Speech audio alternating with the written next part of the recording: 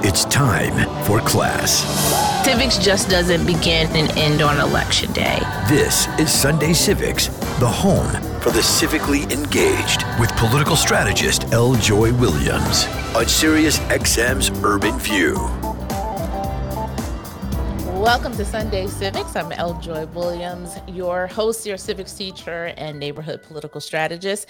And joining us at the front of the class is Brad Jenkins. He is a storyteller, producer, strategist. He is the CEO and founder of Enfranchisement. I love the title of this. We're going to have to talk about that in our discussion. And is currently the president and CEO of AAPI Victory Fund, which is a super PAC that's focused on mobilizing Asian American and Pacific Islander eligible voters and moving them to the ballot box. He did a little stint in the White House under President Obama, and over his career thus far, he has produced over 70 social impact campaigns, documentaries, specials, events, worked with a number of different companies and organizations. It's a name that you may not know, but some of the funniest things that you've seen as it pertains to social impact work, this person has been involved in. So welcome to the front of the show, Brad Jenkins. Hey there. Hey, y'all. L. Joy, can you intro me for everything? That was like the coolest.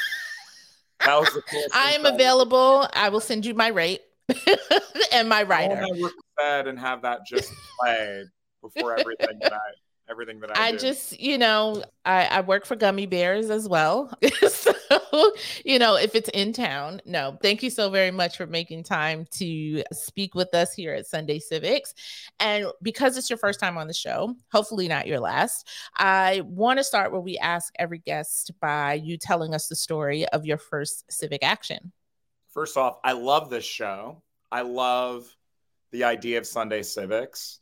And actually, my story of my first civic action came right from school. So this is perfect. This is perfect for the show. So I grew up in New Jersey, in Trenton, New Jersey. My mom's Korean-American immigrant. My dad's African-American. Grew up in the segregated South. And my parents were very, I would say, skeptical of politics in general. And by the way, I don't blame them. We were living in Trenton, and that was like the hotbed of corruption in New Jersey. So I don't blame them. But growing up, whenever politics came up, my parents essentially said, oh, those are all just corrupt people. Don't bother with that. My mom also had a very immigrant background, or immigrant perspective, I should say, which is to say, just be grateful that you're living in the United States and do not question the system. Just get along with the system, just assimilate to the system. And so it wasn't until high school, I had a class, it was called Gallery in New Jersey. It was called, the acronym was Government and Law Related Experiences. And I took the class because I had a crush on a girl, and I knew that she was going to take the class. So I'm like, all right, I'm going to do Gallery. This is going to be great. I'm going to get to know this girl. And it changed my life. It was the whole point of the class was that it forced you to understand how local politics worked. And in fact, we had to go to city council meetings. We had to go to school board meetings. We had to meet congressmen. So New Jersey elected officials from the state house and from Congress would come and speak to our class. And it just fundamentally changed the way I thought about how our government works, and ultimately that the government works for the people. But the biggest thing, Joy, going to these meetings, there was no one there. Like, we'd go to these school board meetings and there was maybe like 5 people in the audience, right? And think about that. These board members, school board members, they are making decisions for tens of thousands of students, right? Decisions whether they should close schools or funding or curriculum. And there would be a moment of each of these board meetings where they would open it up and people can come up and address the board. and there was no one there. And it changed the way I thought about citizenship. It changed the way I thought about power. And I took that class and I realized that the voice of the people, at least where I was living in New Jersey, was not being represented. And it didn't take much. That was the big thing. You know, my big civic action, I learned that just showing up, just going to a school board meeting or city council meeting is a form of power. It's a form of a civic action. And so doing that, you know, I was, you know, way back when, this was a senior in high school, back in the 90s. I graduated in 1999, so it shows you how old I am. It wasn't until I would say about, I guess, 8 or so years later that this guy, Barack Obama, was running for president. And I remembered those school board meetings, you know, and I remembered that, you know, the big thing about Obama, we forget now because he's not cool anymore to the youth, to young people. I've been in DC. To youth them. I've been in DC for a long time. So like when I moved to DC, it was for working for Obama and he was like, cool. Right. But when he ran, especially when he announced that he was running, I felt like he was talking to me, like directly to me. He was saying essentially, I can't do this. Like, I'm not going to win unless you, Brad Jenkins, get up off your ass, excuse my language, and help. And I just started volunteering. It was the first campaign I ever volunteered on. It was the first like political thing I was ever involved in. But I don't think that I would have felt like me volunteering would have had any impact if not for that class in high school. If I did not see the way that power worked locally, I would think, like what am I going to do? I'm just a volunteer. Like, am I really going to make a difference? And I really believed that I could make a difference. And I ended up being essentially like the volunteer organizer for Obama in the Bay Area. I was living in California at the time.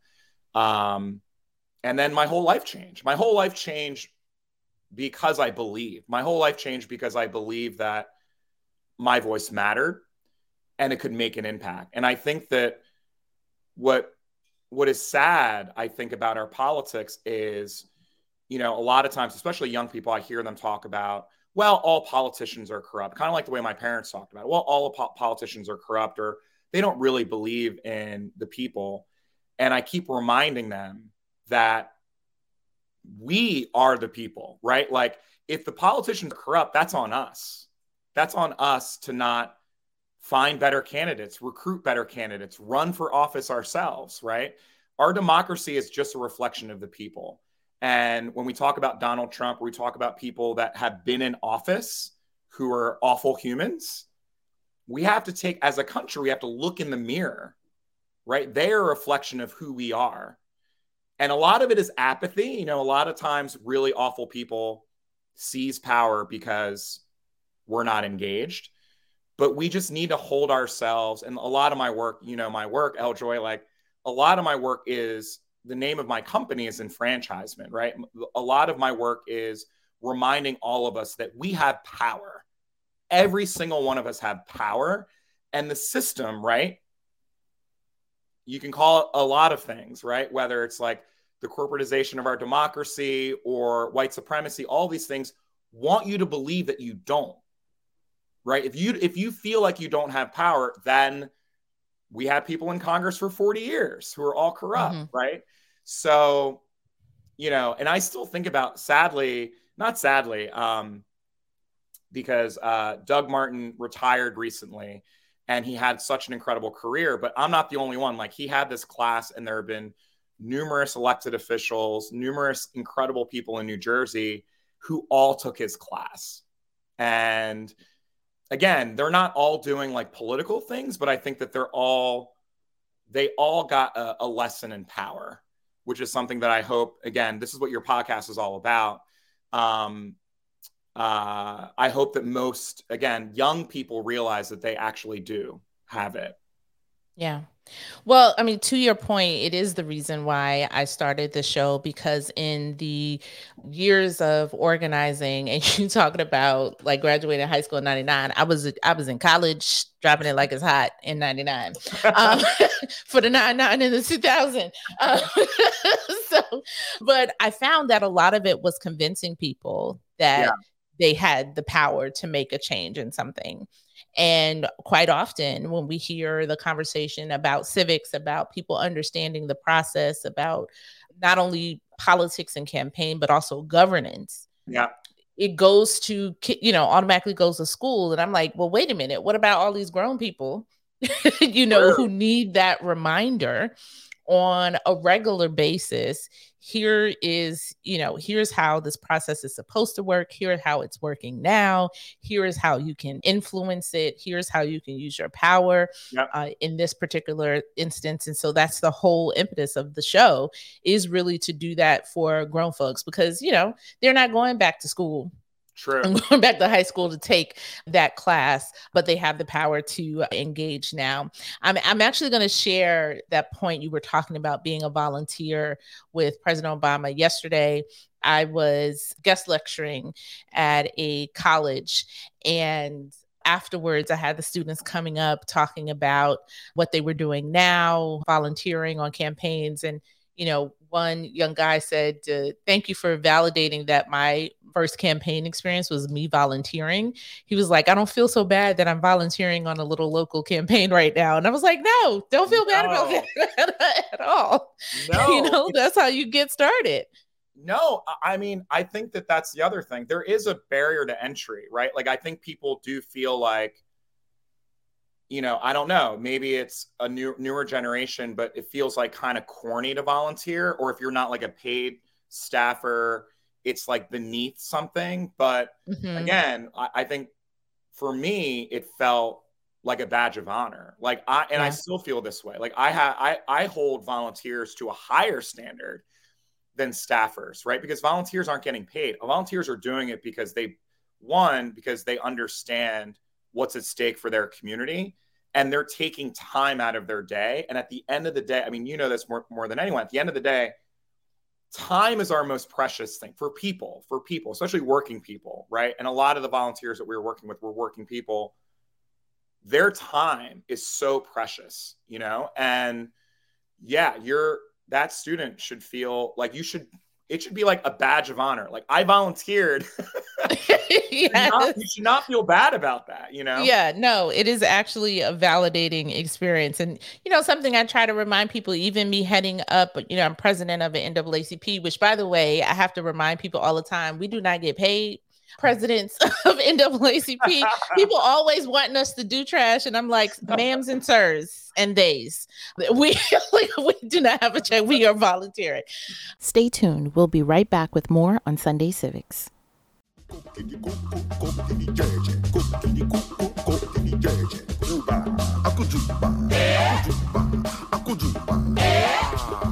the wahala, all the problems, all the things that you think that you must do to start in this world. Like when the teacher, schoolboy and schoolgirl come together. Who is the teacher? I go let you know. Who is the teacher? I go let you know. Welcome back to Sunday Civics. I'm L. Joy Williams, your host, your civics teacher, and neighborhood political strategist. And joining us at the front of the class is Brad Jenkins. So I want to switch gears really quickly, because I want to talk about AAPI Victory Fund and the work that you all are doing. In previous iterations, we've gotten into some good trouble in different iterations together as an organization. Talk a bit about, we did a whole show on what super PACs are, how to start one, are they good, bad, all of that standpoint. Talk about the work that AAPI Victory Fund specifically does and why it's so good at it. Yeah, well, thank you. I would have loved to join that, by the way, whether super PACs or bad. It's funny when I took over, because I just took over very recently. Right. I had a very, I don't even know what the right word is. It's not that I had a negative view of super PACs, but I've always had a perception of them as not being helpful, right? And the reality is, once I moved to this town and I understood the way that Washington worked, and I understood how elections are won, and most importantly, how I understood how investments in communities are made, right? That's the big piece. Like, the reason why the Victory Fund was created 6 years ago, it's the first super PAC for Asian Americans, was Norm Mineta, who's a legend on the Hill. He saw all of this money that was being raised and being spent on other communities, right? I mean, by the way, there's already so much money. Look, if we could overnight change the way our elections are run, I would do it. I would sign up. I'd be like, let's do it. Let's get money out of politics. Let's just have a free and fair elections. Everyone has equal amount of money, and let's go. But the reality is that's not the way elections are won, right? And that's not the way that they're run. And so if we want proper representation, if we want to give that young person a semblance of a vision of being able to run and win, we have to play by the rules that are written right now. And the rules that are written right now are, if there is not a real investment in a community to vote, that community will not vote. I mean, it sounds like simple math, but it's true, right? And Asian Americans, like we've seen cycle after cycle, until this past election cycle, we voted the least of all communities, right? We vote less than the Afghan community, the Latinx community, white community. There are 23 million Asian American Pacific Islanders. In some states, in some counties, we are 11, 15, 20% of the vote, but we didn't vote as much. And that's a problem. That's a fundamental problem. And the major reason why we weren't voting is because campaigns were not investing in actually reaching our community, right? And by that, I don't mean just like specific candidates. I mean like the Democratic Party, right? I mean like the Republican Party. I mean like both parties were completely overlooking 23 million Americans, right? And there are a lot of reasons why, right? And by the way, I have a lot of friends who run these institutions and organizations, right? Like, so I don't want to throw shade at them or say that they're doing their job wrong. They would admit it. My friends at the DNC or my friends who run super PACs that have tens of millions of dollars would admit to it.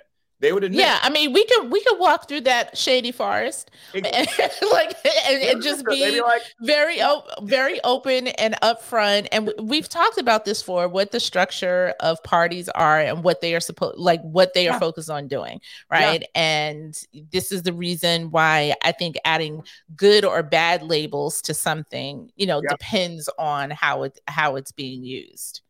100%. And so the Victory Fund, for the past 6 years or close to 7 years, has been the only super PAC doing this. They've been the only super PAC investing in data, right? Because the biggest challenge with our community is that we are again, speaking of not to compare ourselves to other communities, but we are the least researched, we are the least polled, and especially when it comes to the voter file for our community is a disaster. It's just awful, right? Like, if you look at, there may be some people that are coded as Asian American, but the people that are coded as Asian American in the voter file, less than 10% of those people have a country of origin, right? So how does that help a campaign, or how does that help someone who's knocking doors if it says Asian American? There are literally like dozens of different countries. Right? It could be Korean, Chinese, Japanese, Indonesian, Indian, right? Like we can't just say Asian American and then know how to reach that community. Our communities are very different.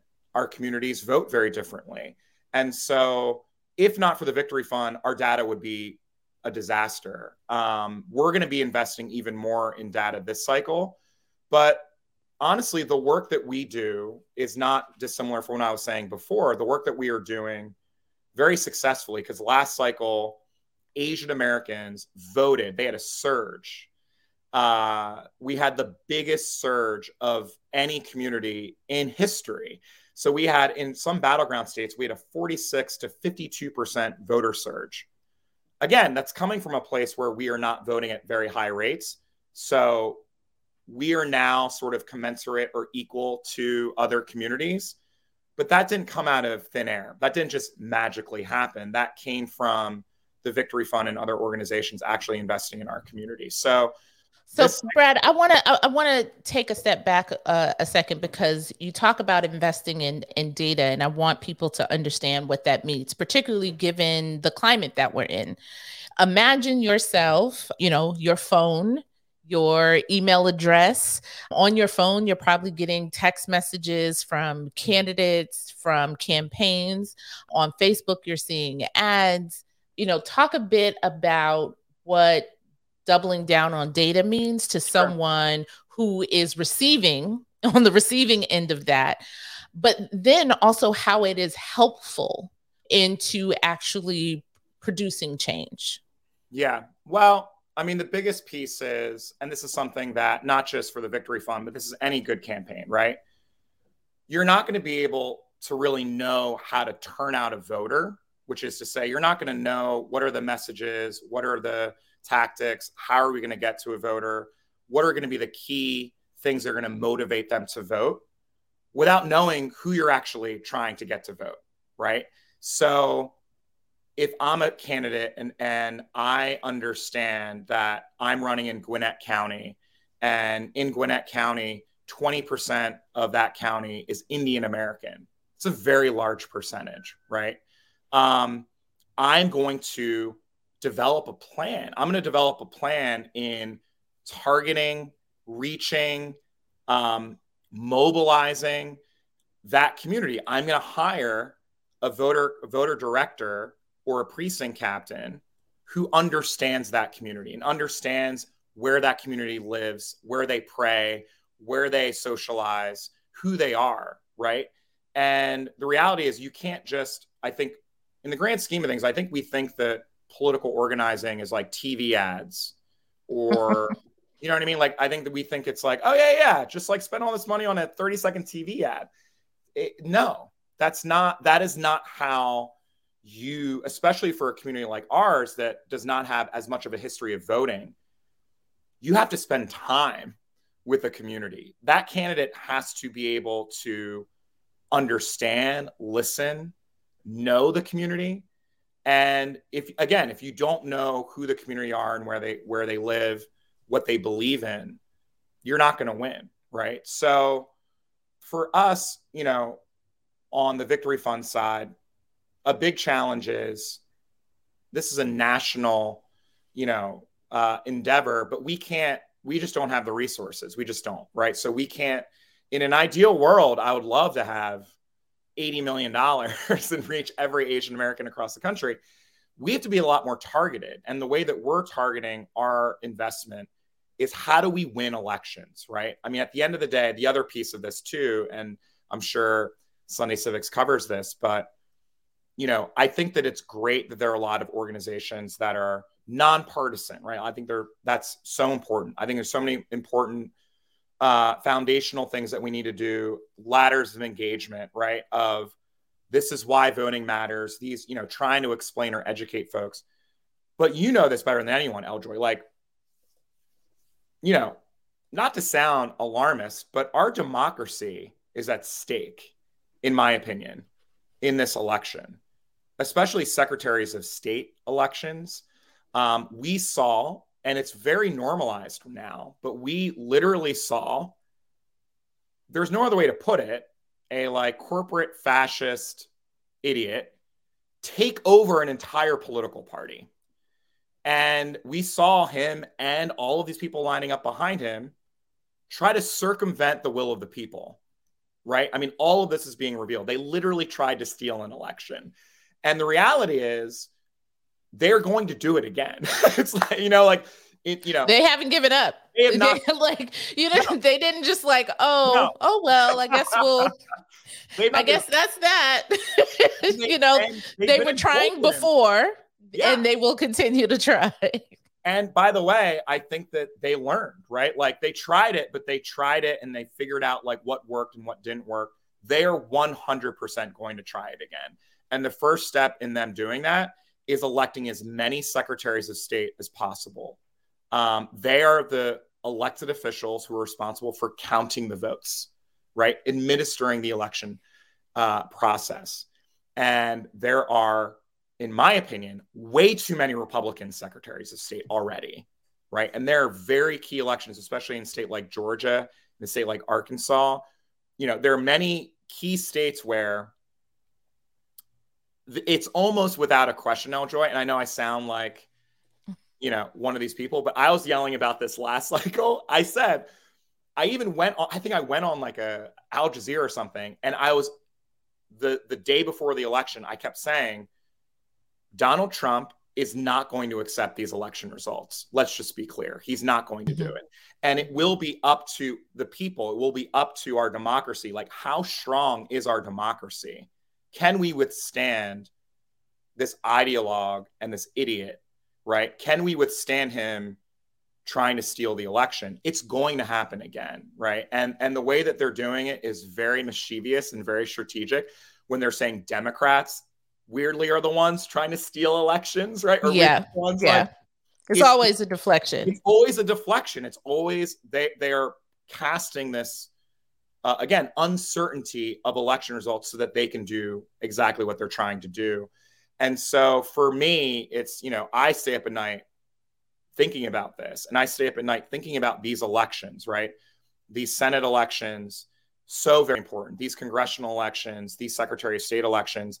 And for the Asian American community, we are that margin of victory. There are so many, because of the way our congressional districts are gerrymandered, because of the way our country just is, all of these races are going to come down to 2 or 3 points, right? Like Stacey Abrams, it does not matter how amazing her campaign, and her campaign is amazing, it's going to come down to 2 or 3 points. And in my opinion, I think, again, this is a community, Asian Americans voted 2-1 for Joe Biden, right? Like, this is a community that's very democratic, very progressive. People don't realize it. And, you know, at the end of the day, if Asian Americans don't turn out, that's on us. Speaking of accountability, you know, I think that there has been a lot of, look, there always has been this like, woe is me, right? Why aren't Asian Americans more centered? Why is there not more investment in our community? X, Y, or Z. I have taken over the Victory Fund with a very different mindset, which is, this is on us. We can't ask anyone else to invest in us. We have to invest in our community. We have to invest in our votes, right? And so, again, it's going to take, you know, it's going to take a lot of money, but I think it's more than money. It's going to take people. It's people power. And, you know, and at the end of the day, the first thing that I did when I started at the Victory Fund was I linked arms with Collective PAC, and I linked arms with the Latino Victory Fund. Because in a lot of these states and counties that we're organizing in, like Maricopa County in Arizona, Clark County in Nevada, Gwinnett County in Georgia, these are communities where we're all there. Asians, Blacks, Latinos, we're all in these communities together. And so we have to work together, right? And I'm so excited. Collective PAC and Latino Victory, first time ever. There's never been this like tri-caucus PAC agreement. We're going to raise money together. We're going to invest in data together. We're going to share resources in these key counties. Because again, that's the only way that we win. And the other cool thing is that, you know, look, Collective PAC and Latino Victory feel the same way that I do, right? Yeah. Which is, we're not waiting for the DNC to invest in our community. We've seen that. We've seen how that goes, you know? We're not waiting for them to invest in our candidates, right? When you talk about— And we have a lot more power now that we can actually do that. Because I remember trying to, you know, go to the meetings and, you know, beg DNC to invest, you know, earlier than in October into certain communities. And now, you know, people see the benefit of that and the long-term strategy of that. Stay tuned. We'll be right back with more on Sunday Civics. How can it be that you love the most unlovable part of me? How could you see your life was the only gift I'll ever need to be free? It's amazing. Welcome back to Sunday Civics. I'm L. Joy Williams, your host, your civics teacher, and neighborhood political strategist.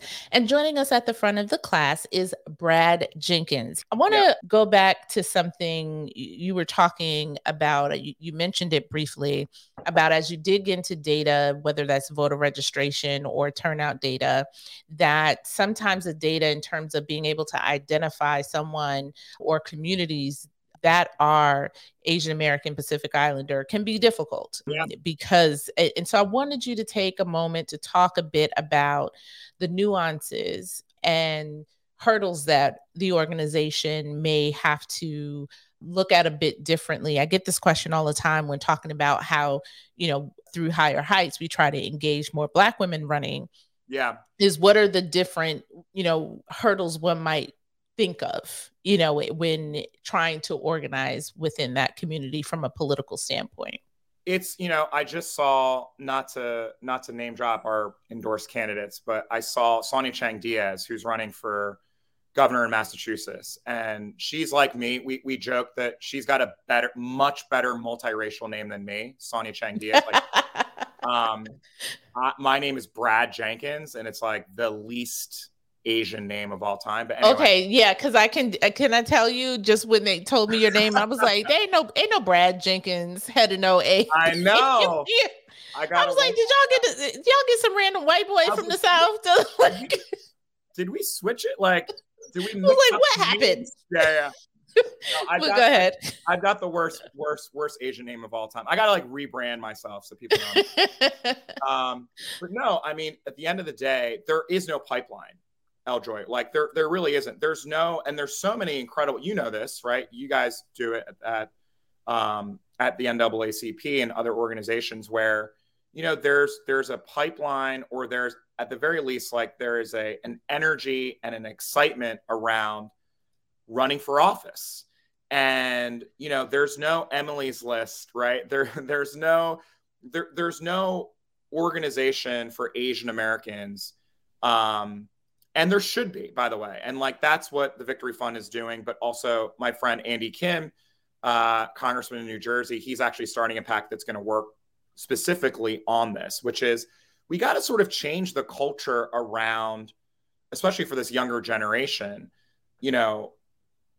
around civics, around public service, around, running for office. It's a crazy number. There's only 2% of elected officials nationwide are Asian American, 2%, right? And that's including local, state, federal. We just have to change that culture. And a lot of that comes, from my perspective, in shining a spotlight on our current members of Congress who are Asian American and on these incredible candidates. Because when they're running, I'll give an example, like Kesha Ram, who we just endorsed in Vermont. She's running for Congress. She is the only woman of color in the Vermont State House. She's a young Indian American person. She is dynamic. She is brilliant. She is incredible. No one's ever heard of her. If you ask, even politicos like me, if you ask oh, do you know Kesha? No one knows. And she doesn't have the level of support that, again, a lot of other candidates like her have. And so that's where the Victory Fund comes in. One, we can invest in her winning races. We can actually do fundraisers, shine that spotlight on her, bring her sort of, the way that I put it is, we can help tell her story in a lot of ways better than she can, right? I mean, I think she knows how to tell her story, obviously, to folks in Vermont, but you know this better than anyone. A lot of these races are won off of money coming in, right?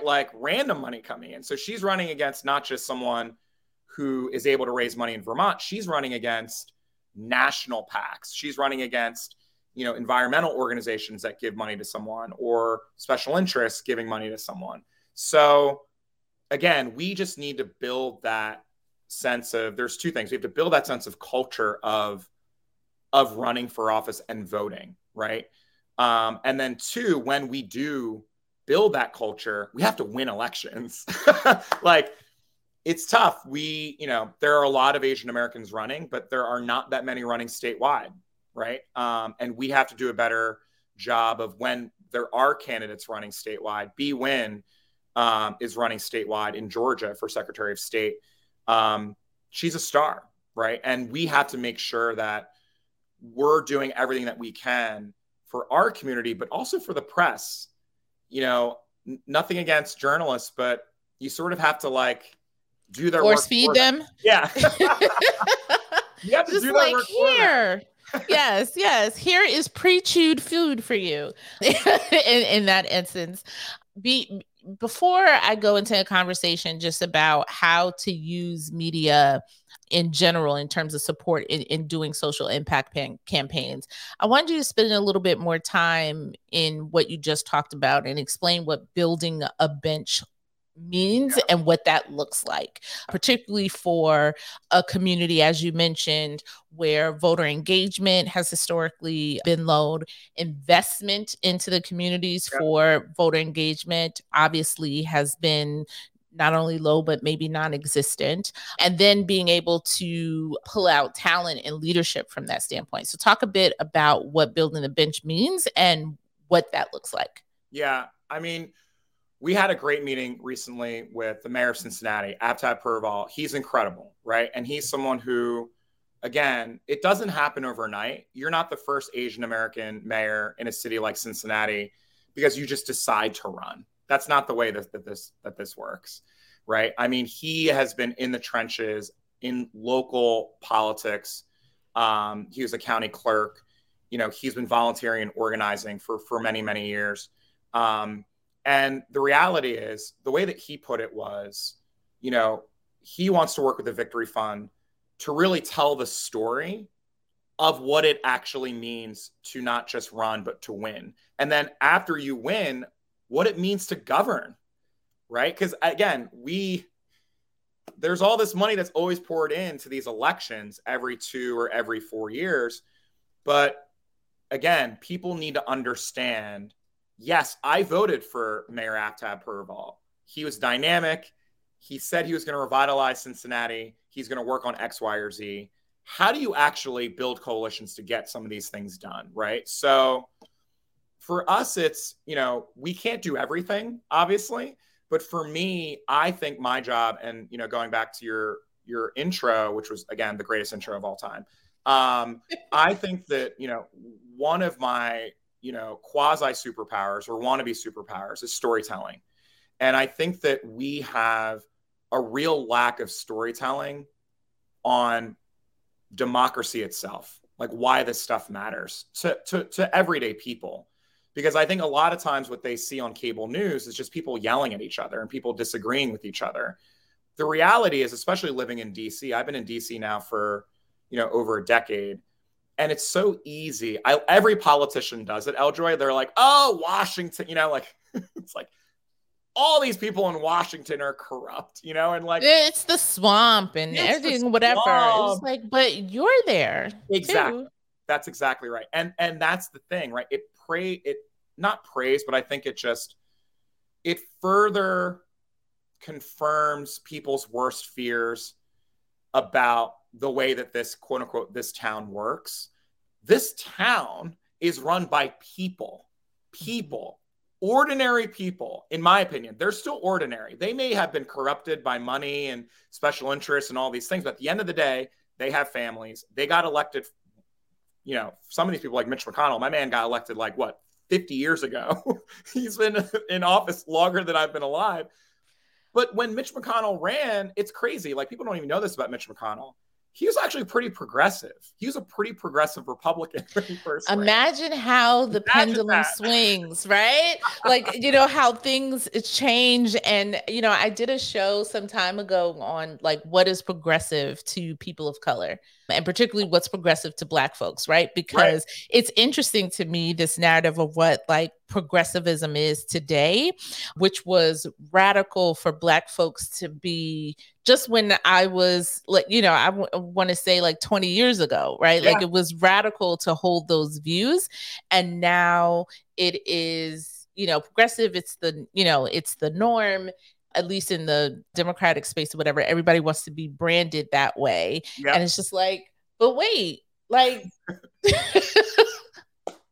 it's crazy.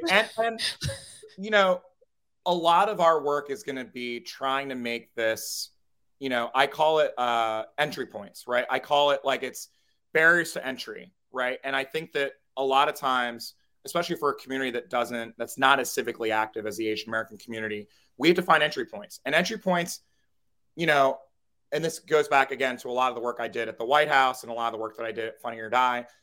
That work was trying to find entry points on, okay, I'm not paying attention to whatever this politician is saying, but I'm checking for what my favorite comedian, like what joke he's telling, right? Like whether it's Will Ferrell or Zach Galifianakis or Keegan-Michael Key, right? Like I'm down with them because they make me laugh and I trust their voice. I mean, at the end of the day, it comes down to trust, right? What we are asking for from a community when we're asking for their vote, we're asking for them to trust us, trust that we have their best interests in mind. And for most politicians, and I think I would also, kind of loop in a lot of institutions, the media, right? I think in some cases, academics. I think we've seen with, again, this sort of very, I don't know what the right word is, very, very embarrassing statistics when it comes to people who just don't believe in vaccinations or just don't believe in the election results. People just have a general distrust. And for us, like a lot of the work that we're going to be doing this cycle is building up that trust. So how do you do it? You do it with local leaders, right? You do it with, for our community, it's not quote unquote celebrities, because I think that that's not the right term. I call them trusted voices. I think it's journalists, it's novelists, it's, people who have, for our community, they've built up equity. They've built up trust with the community. So when they're saying, look, this incredible candidate is running, I know this person. We need to invest. We need to make sure that this person is representing us. That means something, right? And so, again, like building that pipeline, it's a great question. It doesn't happen overnight. Like it's not going to happen overnight. But I do think, Mayor Wu in Boston is another incredible example, right? Just her being elected is a very big deal for our community. She's still being protested every day. There are still people outside of her home protesting her. They're calling her Mayor COVID, literally like all this racist stuff, because Boston, we don't want to talk about Boston, but she's dealing with it head on and she's incredible, right? She's a very high approval rating. She's doing incredible work in Boston, but just her winning, and we supported her election, inspires me, but inspires, my daughter, not to be cheesy, but seeing people like Mayor Wu literally running a major city shows that it can happen, shows that for a younger generation of Asian Americans, that's something that's possible. And again, we're only at 2% of elected officials nationwide. And for the people like Mayor Wu or Mayor Purval or Andy Kim, we got to keep telling that story to get that number up. Yeah. Well, Brad, I think we told you the time would fly by. Oh my God, we're already done. Yes, we're already done. So you definitely have to come back when we're thick in the heat in the summer and talk about more what's going on the landscape there and give an opportunity to teach and engage folks. But thank you so very much for taking the time to join us here on Sunday Civics. Hopefully it won't be your last. Anytime, Eljoy. Anytime. I'm like, again, I before we started recording, I was telling Eljoy how much I admire this show, and we need more of this. I'm so glad you're doing this. So anytime you want me, I'm ready. Yes, and please forward any other folks shuffling down the bench that we should have on the show as well. Thanks so much. Thank you, Eljoy. And thanks to all of you for making it to class this Sunday. We'll be back next Sunday with more of Sunday Civics, those civics lessons you need to take civic action. Have a great one. It's cool.